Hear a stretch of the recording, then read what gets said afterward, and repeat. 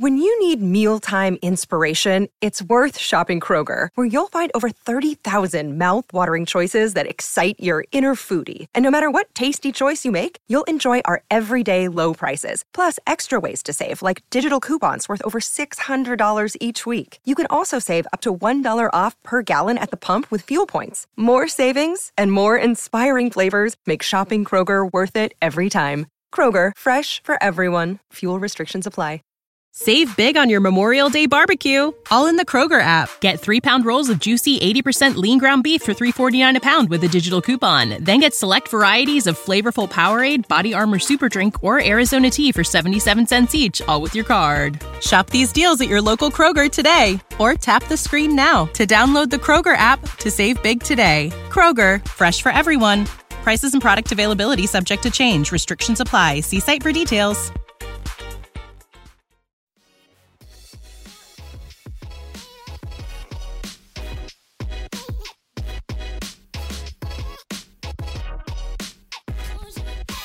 Welcome to the Sixer Sense podcast, hosted by co-site experts Lucas Johnson and Christopher Klein. Hey everybody, welcome back. I'm Lucas. I got Chris here, my co-host, and then I got Uriah here, our producer. Hey guys, what you guys do this weekend? Well, I've spent most of the weekend just kind of being sad about the James Harden trade. I bet. We'll get into that in a second. What about you, Uriah?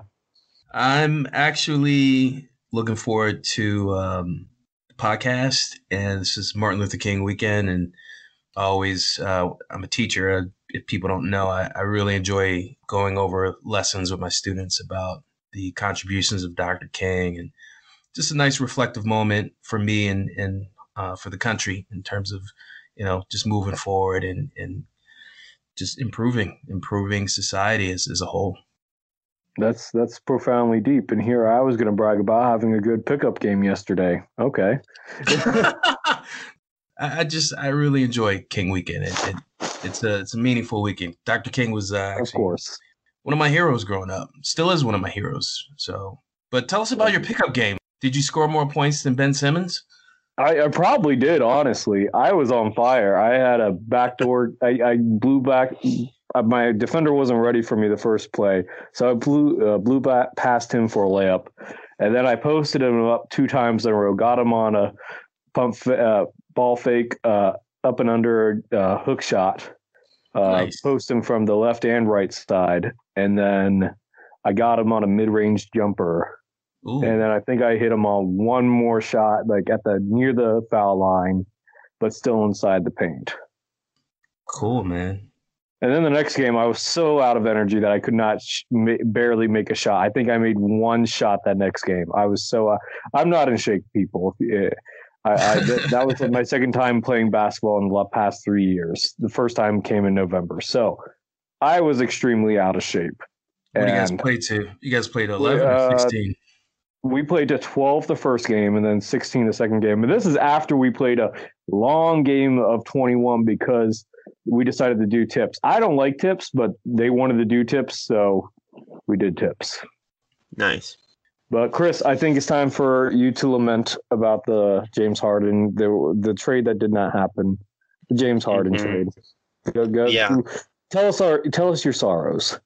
Yeah. So, as I'm sure everyone listening to this podcast knows, James Harden was traded to the Brooklyn Nets for 4 first-round picks, 4 pick swaps, and Karis LeVert, who got turned into Victor Oladipo.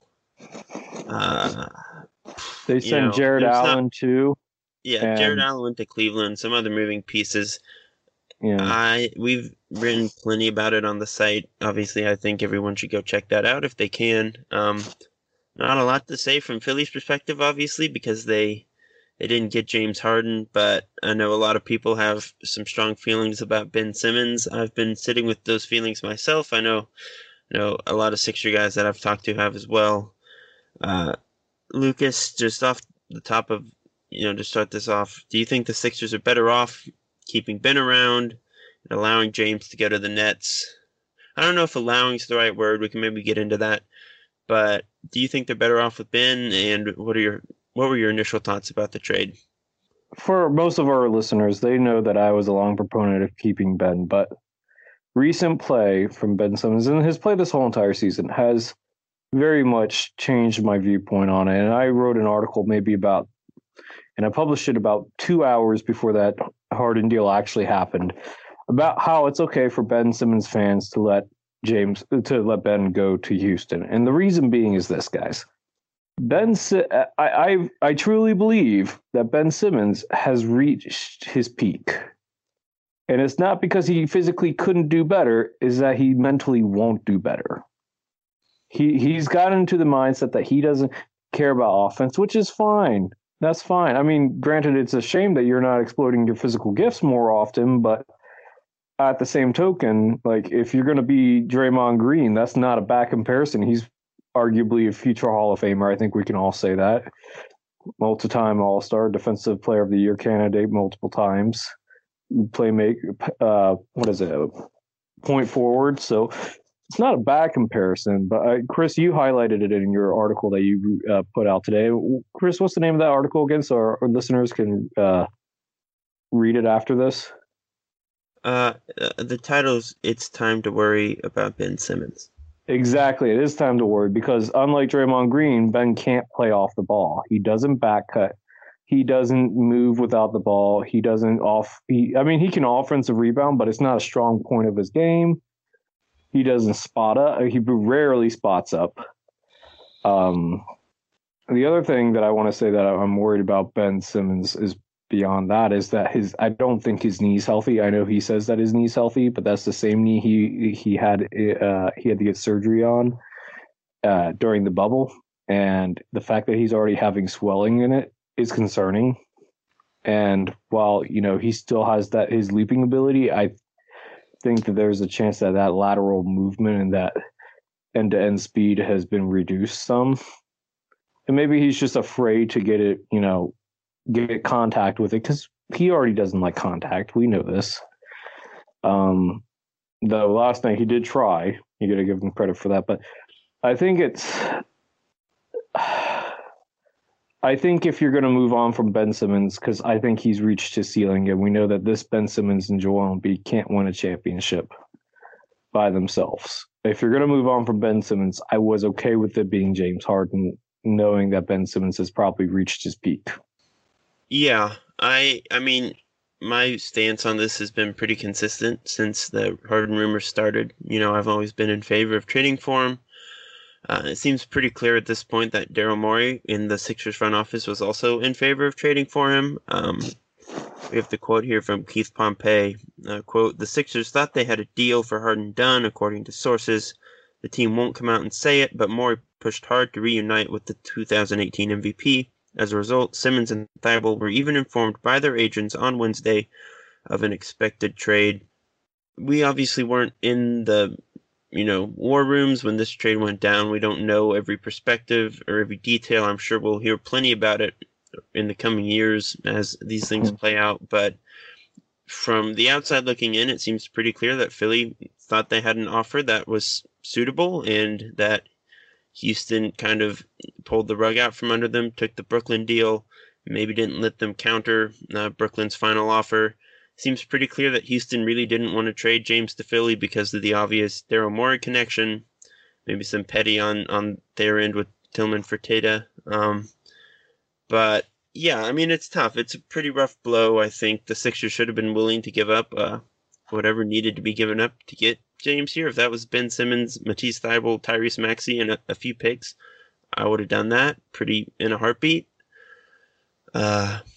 I don't know if I would have done Maxey, but I get what you're saying, though. I mean, and I can't imagine getting hung up on a 6'2" rookie when it comes to James Harden. I mean, Maxey looks great.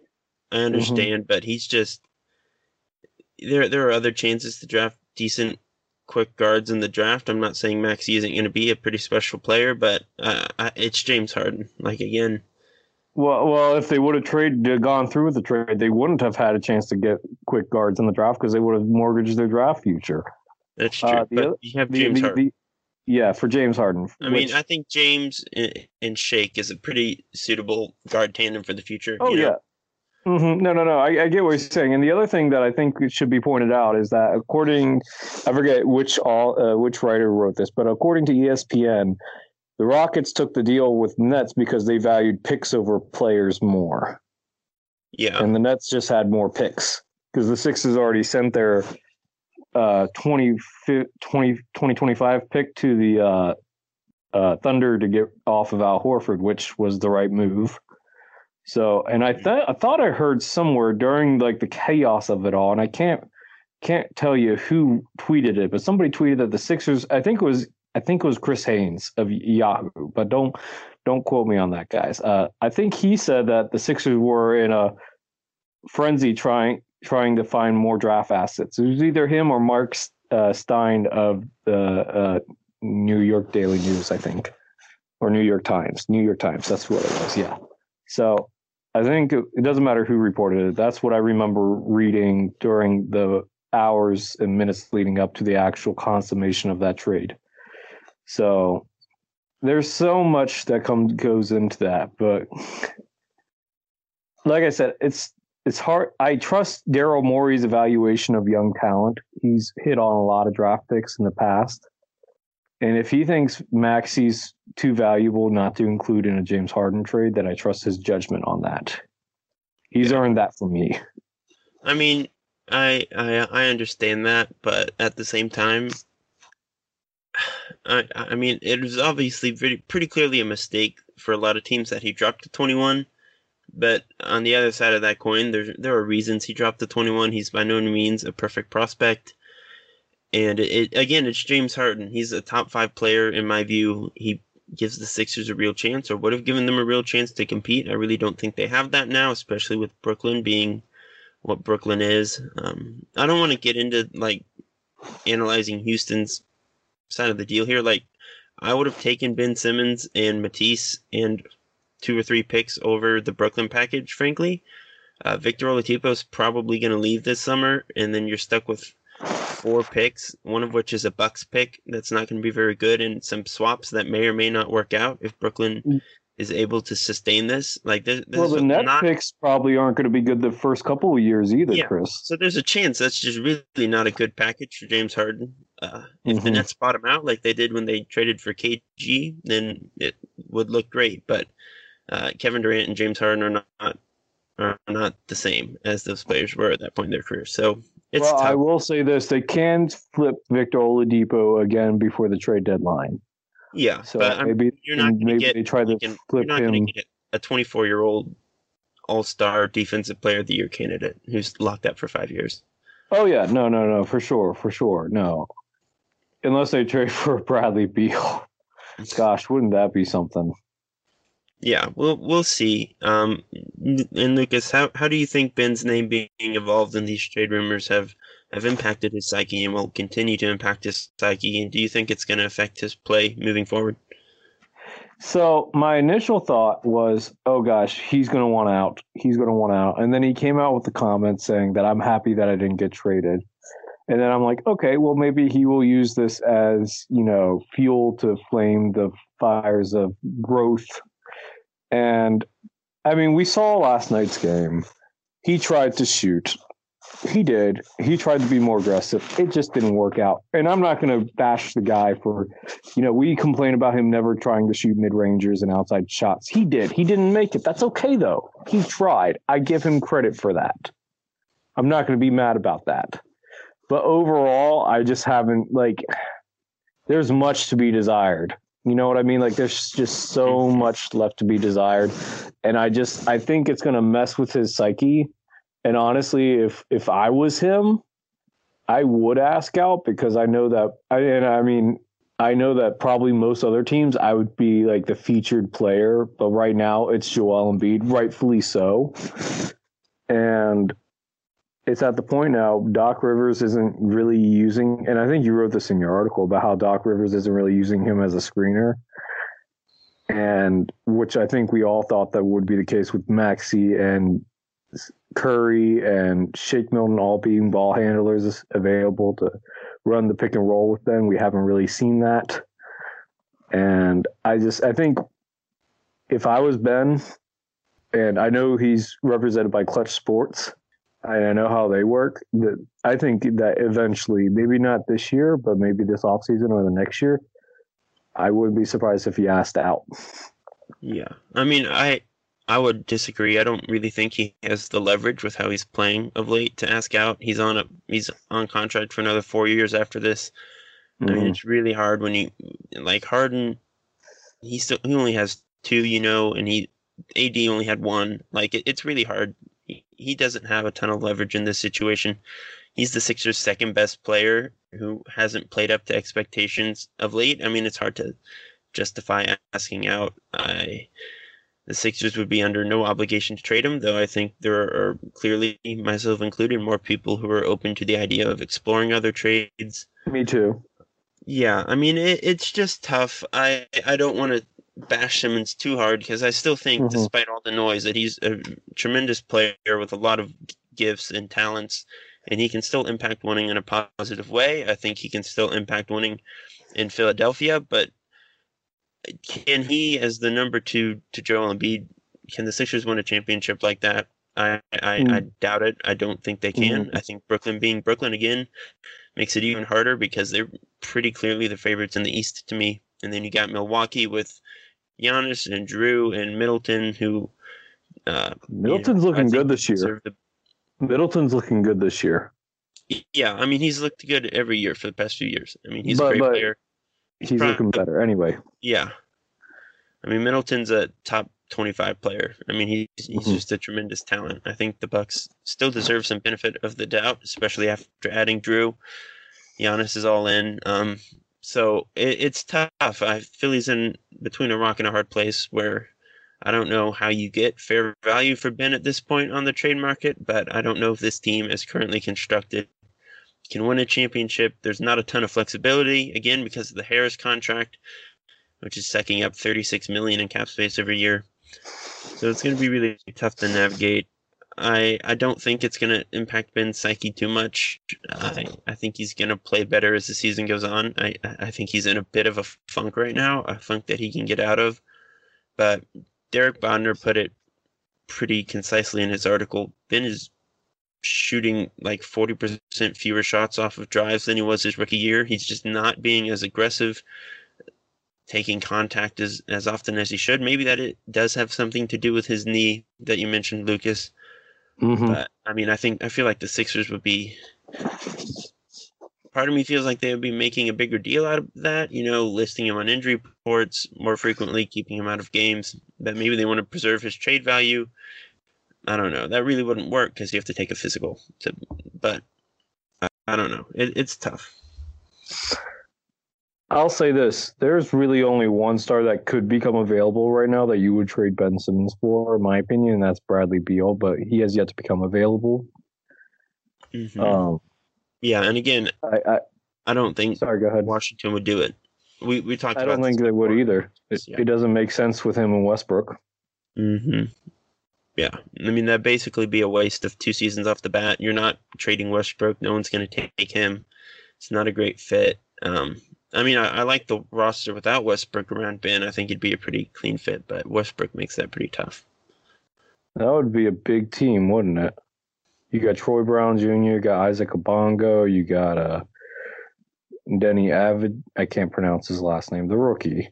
The guy from Israel. And then Rui Hachimura, Thomas Bryant when he gets back healthy. That's not a bad roster to have around Ben. Yeah, no, they got a lot of athletes, a lot of shooters. Davis Bertans, obviously a big one. Oh, yes, of course. But, yeah, I think the Westbrook thing makes that kind of a no-go for them. But so I want to switch gears because we talked about Ben's knee, but we have to talk about Joel's knee. He didn't travel for the Memphis game. The OKC game got canceled tonight. We're recording this on Sunday night, by the way, guys, because of contact tracing with the Grizzlies. Something's going on there because they had to contact trace with the team that they played previously, which I believe was the Timberwolves. Anyway, so that game got canceled again, but Ben Simmons didn't travel on this 2-game road trip. Chris, is Joel's knee a concern right now? Should fans be concerned, and are you concerned about it? Not really. I mean, the team has basically said that they aren't concerned, that this is mostly precautionary. I think at this point in his career, Joe knows that he needs to take care of his body and take precautions that he maybe wasn't taking earlier in his career when he tried to play through things. I really don't think this is a big deal. I think it's smart to hold him out of back-to-backs when they're not absolutely confident. But yeah, I'm not really worried about it. I think he's going to be fine long term, and it especially given the way this season is going. 1 or 2 game absences really aren't really a big concern for me. Yeah, I was about to say the back-to-back thing too. It's a back-to-back. Joel doesn't usually play back-to-backs.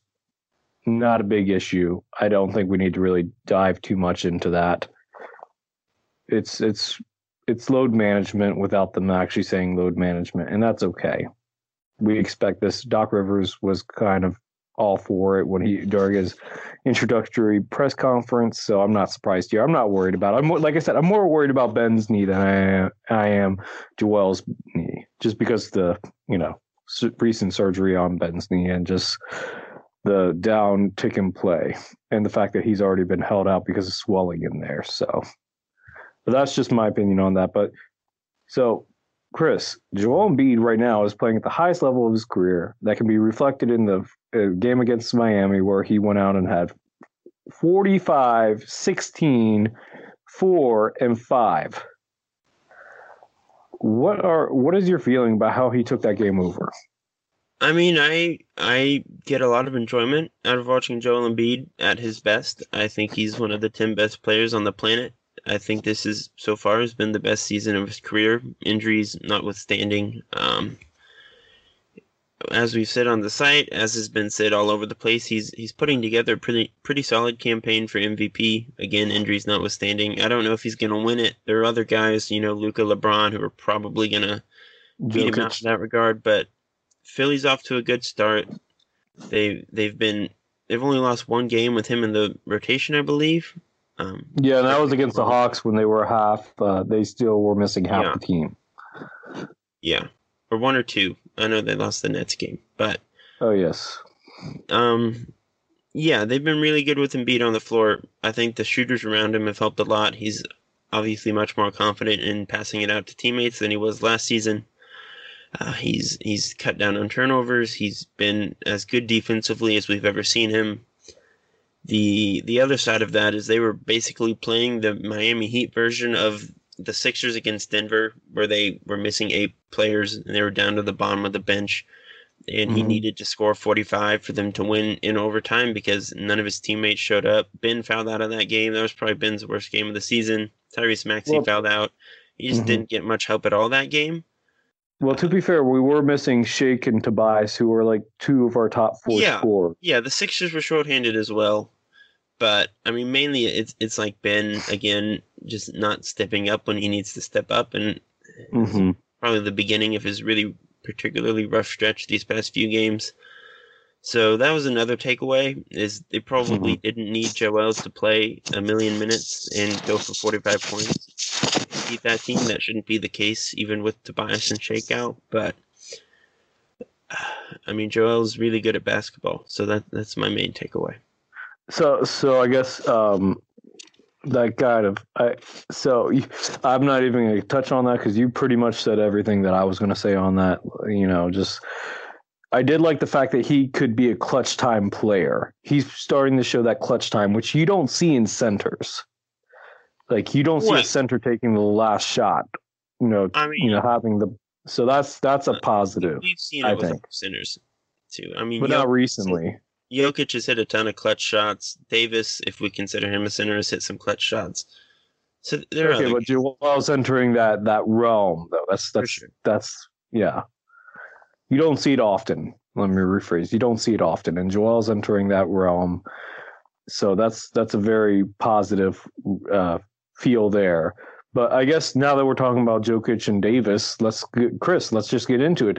Is Joel Embiid the best center in the NBA right now? Let's just say Davis isn't a center. Put him at power forward because he starts there. Is he the best center in the NBA? Yeah, it's tough. Again, before the season, I put Jokic ahead of him. Mm-hmm. If we're talking top 3 or 4 or 5 MVP candidates, Jokic is pretty far up there too. He's been having a pretty tremendous season himself. Averaging a triple-double with assist. Yeah, like Jokic is just bonkers how good he is offensively. One of the smartest, craftiest players of all time at 7 feet. He's the best passing center in NBA history. Yeah, already. He might be the best passer in the NBA right now. He's insane. So agreed. I think if you're gonna really break this down, you have to bring playoff performances into it. Jokic probably gets the edge there, being that Denver made it to the conference finals last season. But it's close. He had a much better team around him, and Joel Embiid literally did everything. Yeah, so yeah, I'm not gonna. They're both playing really great right now. It's a coin flip. I wouldn't be. It upset depends on way. how much you value passing over defense. That's what it comes down to. Because scoring, rebounding is the same. Maybe Joel Embiid slightly better at both, but not by a large margin. Jokic is an extremely better passer. Like we've already sung his praise. We don't need to say it again. But Joel Embiid by far is better of the two defensively. It's always been the case. And the Nuggets don't even have a winning record right now, I don't think. And the Sixers are nearly perfect with Joel Embiid in the lineup. So that's what I think it comes down to. Like, Jokic isn't bad defensively, but he's not good. And Joel, like you've said multiple times, is his own defensive scheme. Yeah. Yeah, I mean, Embiid is much better defensively. I think Jokic is still, as good as Embiid has been offensively, I think Jokic is still pretty far ahead of Embiid offensively. Maybe not far, but he's the better offensive player. Well, hold up. Let's exclude passing. Are we saying that Jokic is the better scorer? Passing. Let's just go for scoring, pure scoring. I mean, Embiid is a better scorer, but that's okay. When you're characterizing someone's impact on the offense, that's really irrelevant. To pick and choose. No. I was just wanted to break it down by section. I wasn't picking and choosing. I was just breaking it down by section. I think it's much easier to build a successful offense around Jokic. I think Jokic is a much better defender than he gets credit for, but Embiid's clearly better there. So yeah, it's a coin flip. I'm hesitant to pick a side here. I think it just depends on what you value more. Mm-hmm. Yeah. And what do you think translates to the playoffs better? Mm-hmm. Can you win a championship with a guy of Jokic's defensive abilities anchoring the center of your defense? I think so. They got pretty close. They got pretty close last season. So I think it's definitely possible. Would they have beat the Heat if they would have met them in the finals? I think so. You think so? I think that's a coin flip right there, but that's another debate for another day. I think they gave LA a better push than Miami did. I think both won 6 games, but I think Denver's was a closer 6 games. Yeah. Okay, I gotcha. Well, Chris, you're going to talk about probably one of our favorite players on this team. So go ahead, go for it. So we're going to talk about the Sixers' second best player, Shake Milton. Pretty much. He's been quite good of late. A much different narrative than that around Ben at the moment. Last 4 games, averaging 25.5 points, 5.3 assists, shooting 64% from the field. He had 31 against Miami the other night, came back with 28 against Memphis, back-to-back after returning from his time off due to the COVID protocols. Shake's been really, really good this season.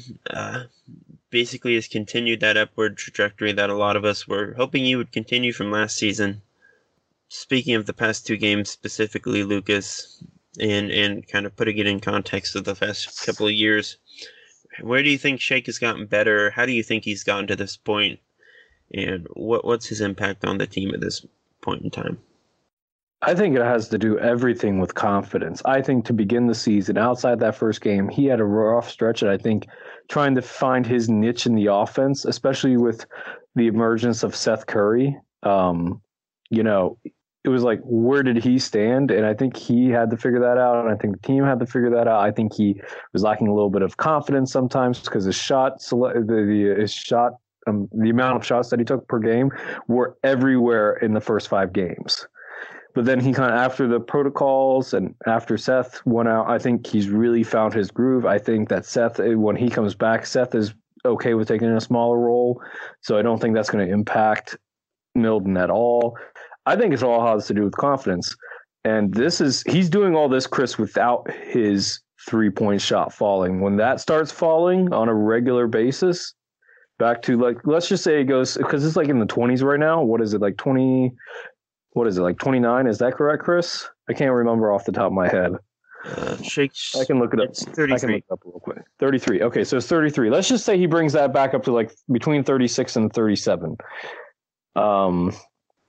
Chris, he's going to be, I mean, he still doesn't have that quick, that really quick first step, but the strength that he's added in the off season has helped offset that. And I think this has everything to do with confidence, and I think this has everything to do with the fact that he knows his role now, and he's comfortable within Doc Rivers' system. I think that's the key here. Mm-hmm.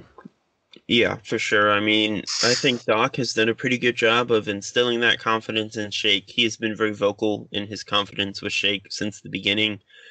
He's pretty much said he wants Shake playing that Lou Williams type role where he's just out there to make, to get buckets. Shake and he's a better passer than Lou. Yeah. Oh, yeah. I mean, Lou's a pretty nifty passer, right? Yeah. But I think he's definitely better than Lou at this stage in their respective careers. I think Lou's starting to go downhill pretty severely. We'll get into that in a second. Yeah. But Shake has been tremendous. He's really transformed into a pretty remarkable shot maker. I don't know if anyone saw that coming out of SMU, and I was pretty high on him coming out of SMU. The defense has improved quite a bit this season. Still some shaky ground, but he's much better. That goes back to the strength he added, as you said, and he's very clearly kind of entrenched in that 6th man role. We've seen it these past couple games, even with Curry out. They're starting Maxey over Shake at the 2 guard. They really kind of have him drilled into that role at this point, and he's excelling. Mm-hmm. It's been really nice to see. We talk about, young guards with all-star potential on this team. I'd probably bet on Shake making an all-star team before Maxey. I know a lot of fans are excited about Maxey. But I mean, Shake's so much further along at this point. He fits much better next to Embiid and Simmons. At some point, if he keeps doing what he's doing, they're going to have to start him. We aren't maybe there yet. I think Danny Green and Curry have both done a tremendous job in their roles, but Green less so. But Shake's been really good, and he's going to be a really important piece for a long time. He's on maybe the best contract in basketball. So I think if Elton Brand deserves credit for anything, it's that Shake contract. Can you possibly? The Sixers have the worst and the best contracts in basketball at the same time. Yeah, they might have. That's nuts, isn't it? It is a pretty strong case for having the worst contract in Tobias and the best with Shake. Can I jump in and say that I've been on the Shake train since he came into the league, and it's not that I followed him at SMU or anything like that, but I just remember watching him play Summer League his rookie year, and then when he came in, there was all this hype about Markelle Fultz, and Markelle was already 1 year in, and everyone was expecting some type of improvement, and it wasn't happening. But then here comes this guy, Shake Milton, and I remember watching him and juxtaposing their play, and I'm thinking, all right, Fultz looks like he's shaking in his boots out there, right? But Shake looked like he belonged. And so I've been really impressed by his play, like everyone else. And I would say, Chris, that I don't know if it was you or Lucas who said he's the 3rd best player. I think he's probably the 2nd best offensive player on the team after Embiid, because what Shake can do, getting his own shot, finishing at the rim, scoring at all levels, I think he might be the 2nd best offensive play. So Chris actually did say second best when he introduced the subject. So that was a joke. Oh, he did. Oh, okay. He was joking. But no, I don't. It's not an unreasonable take to have Uriah. Just to piggyback off of what you both said, I've already written about in the past how I believe Maxey and Shake are the front court of the future. That means sliding Ben down to a forward position, if assuming that Ben's still on the team. I believe that those two can be the future. I like Maxey starting over Shake right now. I think Shake, people talk about Shake's confidence, but I think that having him off the bench first for now is much better for his confidence in the long run versus starting him. Because I feel like whenever he starts with Ben and Joel, like there's always like that, where do I fit in, especially with Tobias and, whoever else is starting. Like, I feel like he still defers too much when he starts. And I think having him come off the bench for this season is a smart move. And I do agree with you, Chris. I think he will be an all-star. He has a better chance of getting an all-star bid first before Maxey. But that's just because he has 3 years ahead of him. That's the way I see it, developmentally wise. And plus, he was a senior when he came in. He came into the draft as a senior versus Maxey as a freshman. So there's that, just that big gap there. But I don't think it's by a mile that Shake gets an all-star or not. I think they both can be all-stars. I want to be clear. I'm not projecting that both of them are going to make an all-star game at some point. I think it's possible. I think it's possible, but that's still a lot to put on Maxey and Shake, frankly. But Shake's he looks like a really, really, really solid NBA player. You mentioned his poise, Uriah. I think that's a big part of his game. He doesn't get sped up. He doesn't make a lot of mistakes.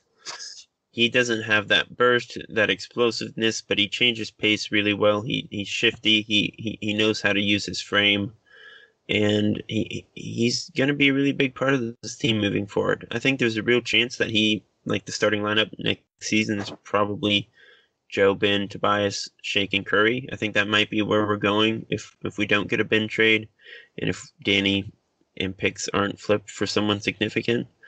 So I really do think Shake is heading in a very promising direction. So Lucas, looking at Shake right now, would you call him the front runner for Sixth Man of the Year? Obviously, the other notable candidates, Lou Will is only averaging 9 a game right now. Montrezl Harrell has seen his role decrease a bit with the Lakers. You got guys like Jordan Clarkson and Chris Boucher who have put together really strong campaigns. But, Boucher's on a losing team right now. Do you think Milton is the front runner for that award? I guess it depends what happens with Karis LeVert. If the Harden trade didn't happen and he stayed in Brooklyn, then he would have had probably a stronger case than Shake. That being said, he's in Indiana now. Once he gets over whatever abscess they saw on his in his MRI, I think he'll probably be starting for them. So as far as I'm concerned, yes, I don't see why Shake wouldn't be the front runner at this point. I can't think of any other worthy candidates. And Chris Boucher is probably more of a candidate for most improved versus Sixth Man of the Year. I mean, first off, best wishes to Karis. Hope it's a speedy recovery. Hope he's not it's not a serious problem or anything with his the mass they found on his kidney. That's obviously very concerning, but I do think he'll start in Indiana once they get him. I think he's kind of the heir apparent to Oladipo in that sense. Like we said, 16.9 points, 3.7 assists per game for Shake right now, 50.4% from the field, which is pretty remarkable for a guard who has the role that Shake has. He's been extremely efficient. And last night, against Memphis notwithstanding, it's him and Joe who have the ball in their hands late in games. Shake is pretty clearly one of the better closers on this team. That's not necessarily the ideal setup. Ideally you'd have a more established closer on the perimeter, but as is, Shake is really important to this team. The Sixers are going to win a lot of games. He's going to be the big guy off the bench on a team that has won a lot of games and is probably going to have home court advantage in the East. So I definitely think he's going to be in that Sixth Man of the Year conversation. I would say he'd be in the most improved conversation too, but I think Christian Wood and Jeremy Grant have kind of made that a two-horse race at this point. Yes, I agree. I think that those two are probably the front runners, though. It will be interesting to see who would get it out of those two. Just side note, because they're both former Sixers, so we can definitely talk about this for a second. For most improved, between those two, who do you have, Chris? I mean, it's tough. I don't have their stats memorized or in front of me right now. Let me pull them up. Yeah, I would probably lean Christian Wood just because Houston's a better team than Detroit. Not that Houston's a particularly great team right now, but both of them are really have been just off the charts offensively. I don't think anyone expected that from Jeremy, especially. I think everyone kind of expected a leap from Wood this season. He didn't get the contract that we all expected he would get, but I think we all kind of saw something coming. Maybe not this. He's averaging 23 and 11 on 52% shooting. I don't know if we expected that, but Grant kind of came out of nowhere. Obviously, there's not really anyone else to take shots in Detroit right now. Blake Griffin has had a pretty rough start to the season. I think it's fair to say that Blake Griffin's probably not going to be Blake Griffin anymore moving forward. Yeah, I think Blake Griffin is over the hill, unfortunately. But knee injuries, man. Yeah, we got another 60 games to look forward to. I'm sure it'll be much clearer later in the season. But right now, I think those are the pretty clear front runners. Yeah, my money, I think for the reason that you said, because like I think everybody expected Wood to kind of launch off because he's had two like half seasons where he played really good. It was never a question of talent with Wood. It was a question of opportunity. We all thought that Jeremy Grant at the age of 25, where he was averaging 12 points with the Denver Nuggets, that was his ceiling as a okay, like a 3-and-D type guy, well, a D-and-3 guy, more of a defensive guy that can hit three-pointers. Good, finisher around the rim, athletic. This year, though, nobody saw this coming.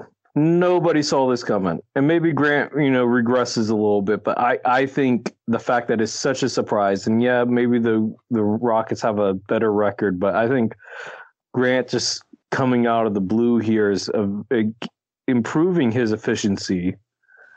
I think from the 3-point line, I think that's just like it seals it for me. I would choose Grant over Wood just because I've seen this coming from Wood for years, and I think most people have.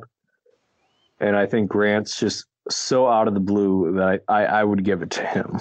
Yeah. I mean, I think, again, like right now, they're both probably all-stars. If we got to the break right now, I don't know if it'll say that way. Like, both of them have been significantly better than I think anyone could have reasonably predicted. Mm-hmm. But like you said, narrative typically drives this award. Grant is probably the bigger surprise in that sense. He bet on himself leaving Denver, who reportedly offered pretty much the same contract that Detroit did. Mm-hmm. And it seems to be paying off for him at the moment. Again, he's averaging almost 25 a game. He's shooting a career high from 3, like you said, on double the amount of attempts per game compared to last season, which is just does not happen very often at all. Mm-hmm. Normally when volume goes up, efficiency goes down. That has not been the case with Jeremy this season. It is the case with Wood, though. Slightly, but not a big drop. I mean, still. Tough look for poor BC who traded him for Ersan Ilyasova. Mm-hmm. Could use a guy like Grant right now. What couldn't we? A lot of BC's moves have not aged particularly well, but oh well. Oh well. We move on, though. Speaking of moving on, let's get to we talked about Maxey, but he's not the only rookie here that needs to get some praise. We need to bring up Isaiah Joe, the 49th pick of the 2020 draft. Chris, let me ask you this. Is Joe ready for more minutes in Philadelphia? I think so. I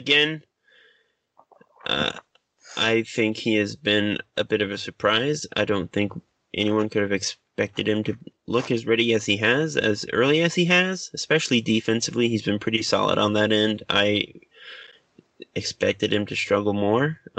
He was thrust into minutes rather unexpectedly because of injuries and COVID. He wasn't really part of the rotation when the season started, but Doc Rivers said as much the other day that he's probably going to have a chance to get some minutes here in the future.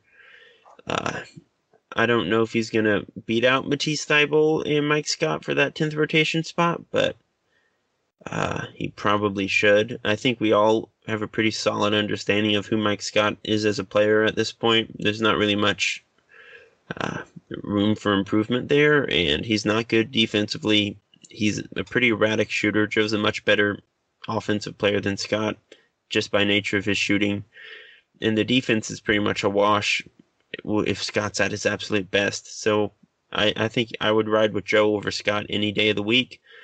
And I know Uriah probably disagrees with me on Matisse, but like as solid as Matisse has been defensively for stretches this season, he's an absolute zero offensively. He does pretty much nothing good on that end yet. He's a pretty big liability, and you can't really have that with Joel Embiid and Ben Simmons. Whoa! He hit a couple threes the other night, my man. Hold on. No defense is guarding Matisse. No defense is going to take him seriously, especially not in the playoffs. And when you build the team around Joel and a guy who can't shoot outside 3 feet and who doesn't like to shoot inside 3 feet as much as we would like, it's really hard to have another player on the floor who cannot reliably space the floor, who cannot dribble, and who does not do much of anything else. Wait a minute. So, you guys just got... Uriah, you can go ahead before I retort. Go ahead, Uriah. You guys just got finished talking about 2 players that were let go prematurely who are now almost all-stars, okay? Christian Wood and of course Grant. So if you let those guys go that early, and that's on Colangelo, why not just be patient and see what Matisse can do? I think if you let him go now, you're going to miss out. 2 things. Matisse is already 23, 24. He's not young. He's not a spring chicken. He's pretty old for his status in the league. Grant is only 26, so he's not far off from Grant. Wood is only 25. So it's not like there's a big age gap there even now. Matisse is much smaller than Grant. He's not the same athlete as Grant. He's a great athlete, but he doesn't have the size and he's not the same type of defender that Grant was. I think Grant was always better offensively and showed more promise as both a shooter and a slasher than Matisse did. So I think they're different players. I mean, Matisse just his shot doesn't look good. I think everyone, I don't see him getting better unless he overhauls the form. He doesn't have any touch. I just don't see him really making the leap offensively that those guys have. So maybe you're right. Maybe in a few years he figures something out and like finds a magic potion, but I don't see it. Well, okay, you're right. Let me come to your defense here, because I will say this. I think that I think Matisse Thybulle should be the 9th man in the rotation. I think Isaiah Joe should be the 10th man in the rotation. And you just take out Furkan Korkmaz. Absolutely not. I do believe, and let me transition this. Let me transition this, Chris. The best players. We're talking about building a second unit that functions around Joel Embiid. Yeah, and I think Isaiah Joe functions better than Furkan Korkmaz. Not Furkan Korkmaz. Yeah, exactly. Yeah, no. Let me explain, Chris. Can I explain this? Can I explain this first? Please try. Okay. So this is what I'm thinking here. If we're building you need to have somebody that's a plus defender on the perimeter coming off the bench. That's Thybulle. That makes sense to me. Yes, he's limited offensively, but you can make sure that he's not on the floor with both Joel and Ben. You just make sure he's on the floor with one of them, preferably Joel. You stagger the minutes that way. Secondly, when it comes down between Korkmaz and Joe, this is what I'm thinking. I honestly believe Joe's already a better defender than Korkmaz is, and he's only going to get better once he adds muscle this upcoming offseason, because let's face it, he probably will. The Sixers training staff won't let him breeze by at that weight. That being said, I honestly think he's more consistent of a shooter. Now, he doesn't have the mid-range shot that Korkmaz does, but he's more of a consistent shooter and more efficient, in my opinion, because I think this past week he shot over 50% from the three-point line, only shooting below 40 in one game. Chris, come on now. He's averaging 7 points on the season. This past week, he averaged over 12 points per game. He's already proving to be a better player than Korkmaz is. And I think he's only going to get better as the season goes on. And he's already more of a competent defender. So you switch out Korkmaz for Joe might be better than Furkan.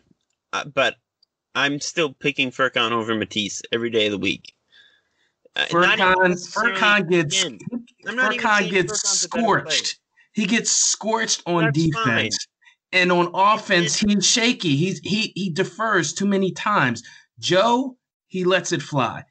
Matisse, he may not be a better shooter, but defensively, he's much more valuable than One, I think we're slightly overselling Thibel's defense. He's a tremendous off-ball defender. He gets a lot of steals and deflections, creates chaos, etc. He's still not a lockdown ISO guy. He's not going to shut down Jason Tatum, as we've seen in the playoffs. He's not that kind of defender. Chris, he's not going to get better at that part unless he plays. I understand, but Furkan has pretty tangible chemistry with Joe and Ben at this point. He's looked much better this season. He was a serviceable guy last year. And again, I think at this point, you just put as much shooting around Joe as you can and let Joe pass out of doubles. He's been much better in that respect, as we've said many times on this podcast, as we've remarked about on the site. Joe has to be confident in the guys he's passing to in order to take advantage of that part of his game. And I don't know if he's going to be confident swinging it out to Matisse in a critical moment, but he might be if it's Furkan. You can afford to have some less than great defenders on the floor with Embiid. He's one of the few guys who lets you get away with all offense around him because he's so good as a defensive anchor. So I think you just load up on shooting. You have the rotation be Shake, Dwight, Joe, Furkan, and Maxey, and you let it fly. And that's another thing with Maxey is not a respectable shooter really at this point either. Defenses are going to start sagging off of him, especially in the playoffs. Him and Thibault together is going to be a tough beat. So if you really want to, I'll say this: Maxey too. It won't matter in the end because we're only talking regular season here. Because when it comes down to the playoffs, the only three players that are going to be in the rotation, there's only going to be three players off the bench because Doc goes down to the 8-man rotation during the playoffs. I've studied Doc long enough to know that. And I'm pretty sure Shake and Dwight are locks. And probably the third one is probably going to be Maxey at this point. So, yeah. That being said, I think this is my take. I'm sure Uriah will yell at me. I absolutely think the Sixers should sell high on Thibault as long as they can and get someone who makes more sense in context of this roster. I think Thibault is an NBA player. I think he can be successful somewhere else, but it's not going to be in Philly, where they need a player who can do something on offense. Send him to OKC or something in a George Hill trade. Let him develop there and get a guy. Here's my retort. Here's my retort to that. I never thought I would say this, but we actually already have enough shooters on this team, and in terms of defenders, wing players that can elevate their game when we need them most in the playoffs when defense is much more tighter and significant. I think Furkan in the playoffs is the biggest liability on the bench defensively. I agree with that. What about Furkan? I mean, Joe has had some pretty solid moments defensively, but he's also been extremely mistake prone. He's fouled shooters in critical moments. Furkan has looked better defensively this season than he did last year. I'm not saying he's been good, but again, Joe is such a unique player, and with Ben, I think you can get away with having some negative defenders on the floor if they're making up for it offensively. And I think Furkan can make up for it offensively, whereas Thibault is just someone the defense can ignore, and it allows them to tune in more to what Joe and Ben are doing, and that makes things tougher for the rest of the offense. Well, okay, let's just pause it there, and I'm just going to switch gears real quick, and I'm just going to ask you this, Chris. Do you think Doc Rivers will keep on playing Joe when Furkan comes back? I mean, once Furkan and Thibault and Scott are all healthy, probably not. But we'll see. Yeah, I think it's a should, toss-up. But I wouldn't bet on it. I think we got our quotas of rookies getting playing time with Maxey this year, regular playing time. So I think you're right there. Sadly, I think that Joe will have to add muscle this offseason in order to take over Korkmaz's spot in the rotation next year. But I think it's time for Uriah's social media question of the week. Uriah, go ahead. So the question of the week is down by 3, last possession, which 5 players do you put on the court? And there were 8 players that were selected, and people added players that they wanted to add, which was fine. But so just looking at all the 3-point shooters we have now, we have Tobias Harris, Danny Green, Seth Curry, Mike Scott, Tyrese Maxey, Furkan Korkmaz, Isaiah Joe, and Shake Milton. I'd say that Twitter was pretty basic with their responses. I think Facebook has some really entertaining ones. Shannon S. Donaldson said on Facebook, "Damn, we got shooters. Shake, Joe, Seth, Tobias, Joel." William Strunk, being sarcastic, he said, "Joel, Tobias, Shake, Seth, and Ben, because he'll be left wide open." And let's see, Russell Sean, he said, "Best 3-point shooting starting 5 in the NBA." Never thought we'd hear that. So let's go with Chris. Who would you put in the last seconds of a game down by 3? What would be your 5 on the floor? Yeah. I mean, I'm just going to start with, I think Joe should be on the floor. I think you go with, like, star players make star plays type of thing, where we've already seen Joe hit a couple big shots this season. You've seen him do it in the past. I think you put your best player on the floor, and if it comes down to him making something happen, you hope that he can. Obviously, Shake, I think, and Curry are pretty easy shoo-ins here. Tobias, too, just to have someone who can maybe hit a reliable pull-up. And then the fourth guy, it's between, Furkan and Isaiah Joe, probably. Do I think they would put Joe in a critical game situation? Probably not. But I'll go with Furkan just because he has experience. He's hit big shots in the past. So that'll be my 5. It'll be Joe, Tobias, Furkan, Shake, and Seth Curry. So I'm going to go a little different here. I'm going to have Ben Simmons inbounding it because that just makes sense to me. Then you don't have to worry. So then you keep Joel in there because he's our best player. You don't take your best player out at the end of the game. So that leaves 3 spots. And I'm thinking about this. Who out of these guys have clutch genes in their DNA?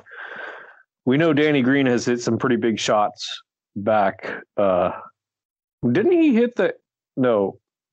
He hit a game winner versus Miami back when he was in San Antonio, right? At least one during the NBA Finals. So Danny Green's in there just because I know he can hit those. Same thing with Korkmaz because we saw the beginning of last year. So then that leaves that 3rd spot. And I'm torn between either Seth Curry or Shake Milton because I think Shake Milton can have ice in his veins. But I also believe in that Curry gene as well. And I think I'm going to go Shake because I know Shake can create a shot a little bit better than Curry, whereas the other 2 are just spot-up shooters. So that's where I go. You're leaving Curry off.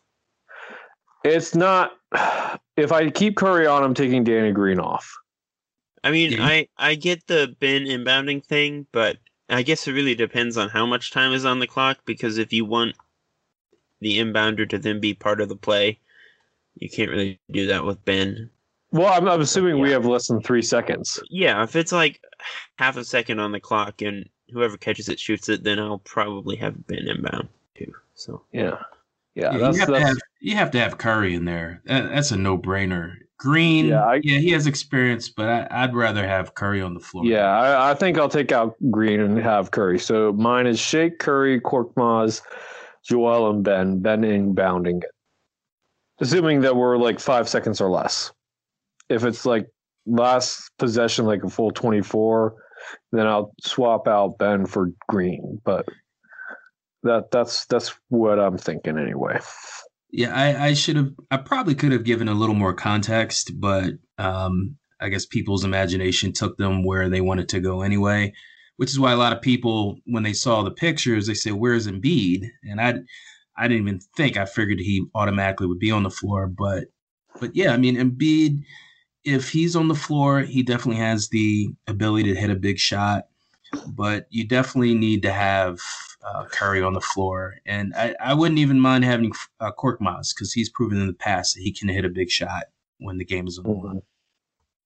So I guess that's about it. I mean, I would like to see eventually Maxey make it into this conversation, but he's not there yet. And Tobias has proven time and time again he hasn't hit big shots. Yeah, and I do think it's kind of notable that Ben Simmons is your number 2 player, and we're like, maybe he shouldn't be on the floor in big moments. I think that's a pretty big.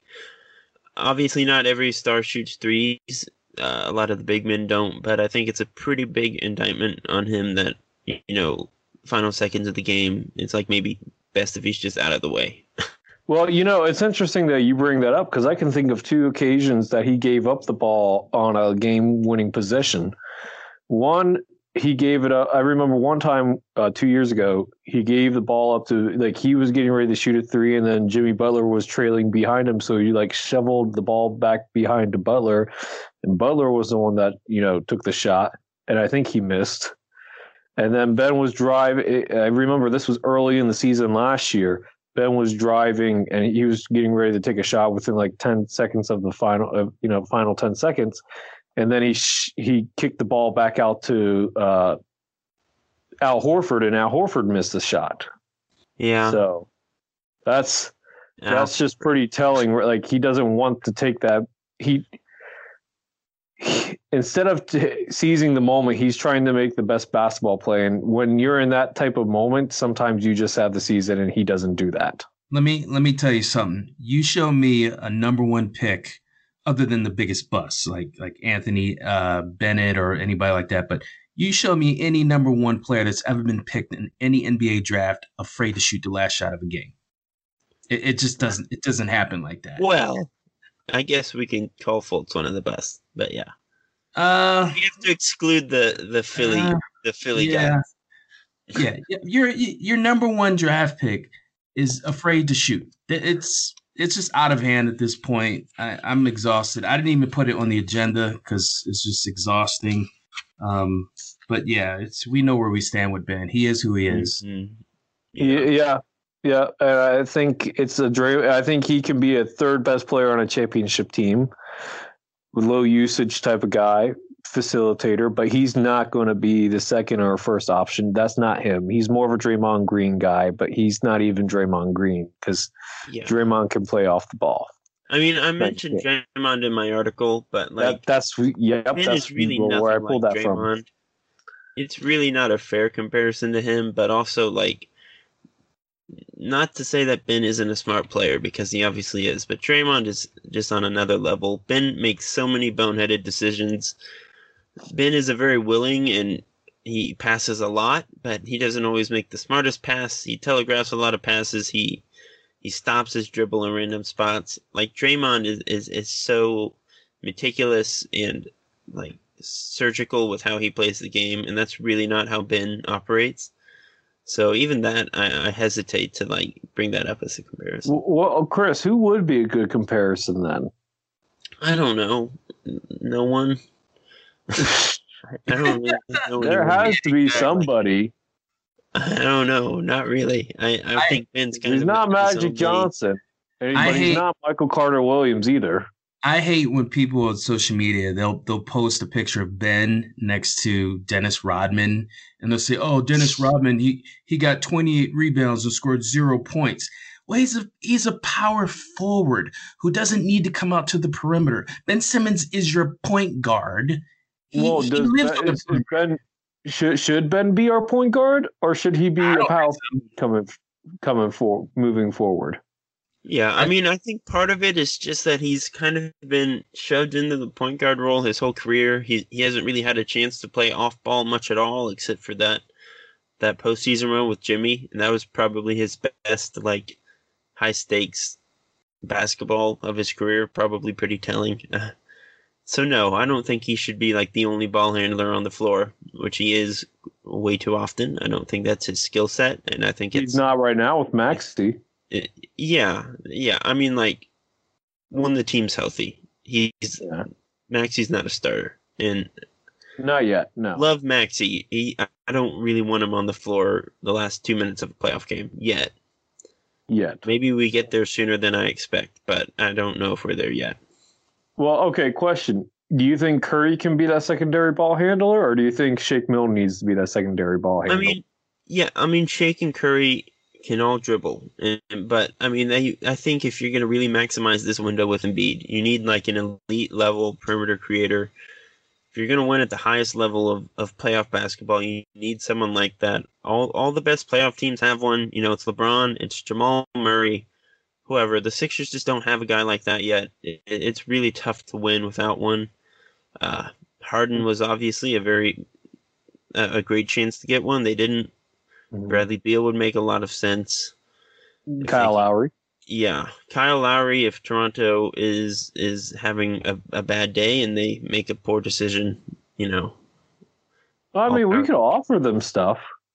Yeah, I mean, I wouldn't take Tobias in a couple of picks for Kyle at this point, but... You wouldn't? No, I mean, if... the only other way that we could get him is if we like package Green, Scott, Ferguson, and Thibault together to get him. Yeah, I mean, if there's a way to do it that way, then sure. But you like, wouldn't from give up Toronto's Tobias? perspective, you're probably still trying to win with Pascal. I don't want to lock myself into Siakam and Harris as my core duo for the foreseeable future. It's just too bad a contract. It's not like that. Like, obviously, Philly should happily do it. It's just, I hesitate to like say any team should take on Tobias Harris right now. Well, okay. If you're Toronto, would you do, let's just say, Danny Green, Mike Scott, Terrence Ferguson, Thibault, and 2 first-round picks, one the closest one unprotected, the second one being lottery protected? Yeah, I mean, I don't know. It's something to consider, but at the end of the day, that's basically Thibault and 2 picks for Kyle Lowry, and I think other teams would probably outbid them, so it's tough. But I think we got to wrap it up. We're at the end of the road here for this week's episode. As always, to our listeners, we really appreciate you tuning in and giving us the time of week to talk Sixers basketball. If you're listening to us on iTunes, Google Play, wherever you're coming from, please leave us a review, give us a rating. We would really appreciate it. It would help us out quite a bit. Go read all our wonderful content on the site. We've had some great contributor pieces lately. A lot of stuff about James Harden, a lot of stuff about Ben Simmons, potential trade targets, you name it, we got it. We highly recommend that you go read that. And we will be back next week with some more Sixers content. So we'll talk to you all then.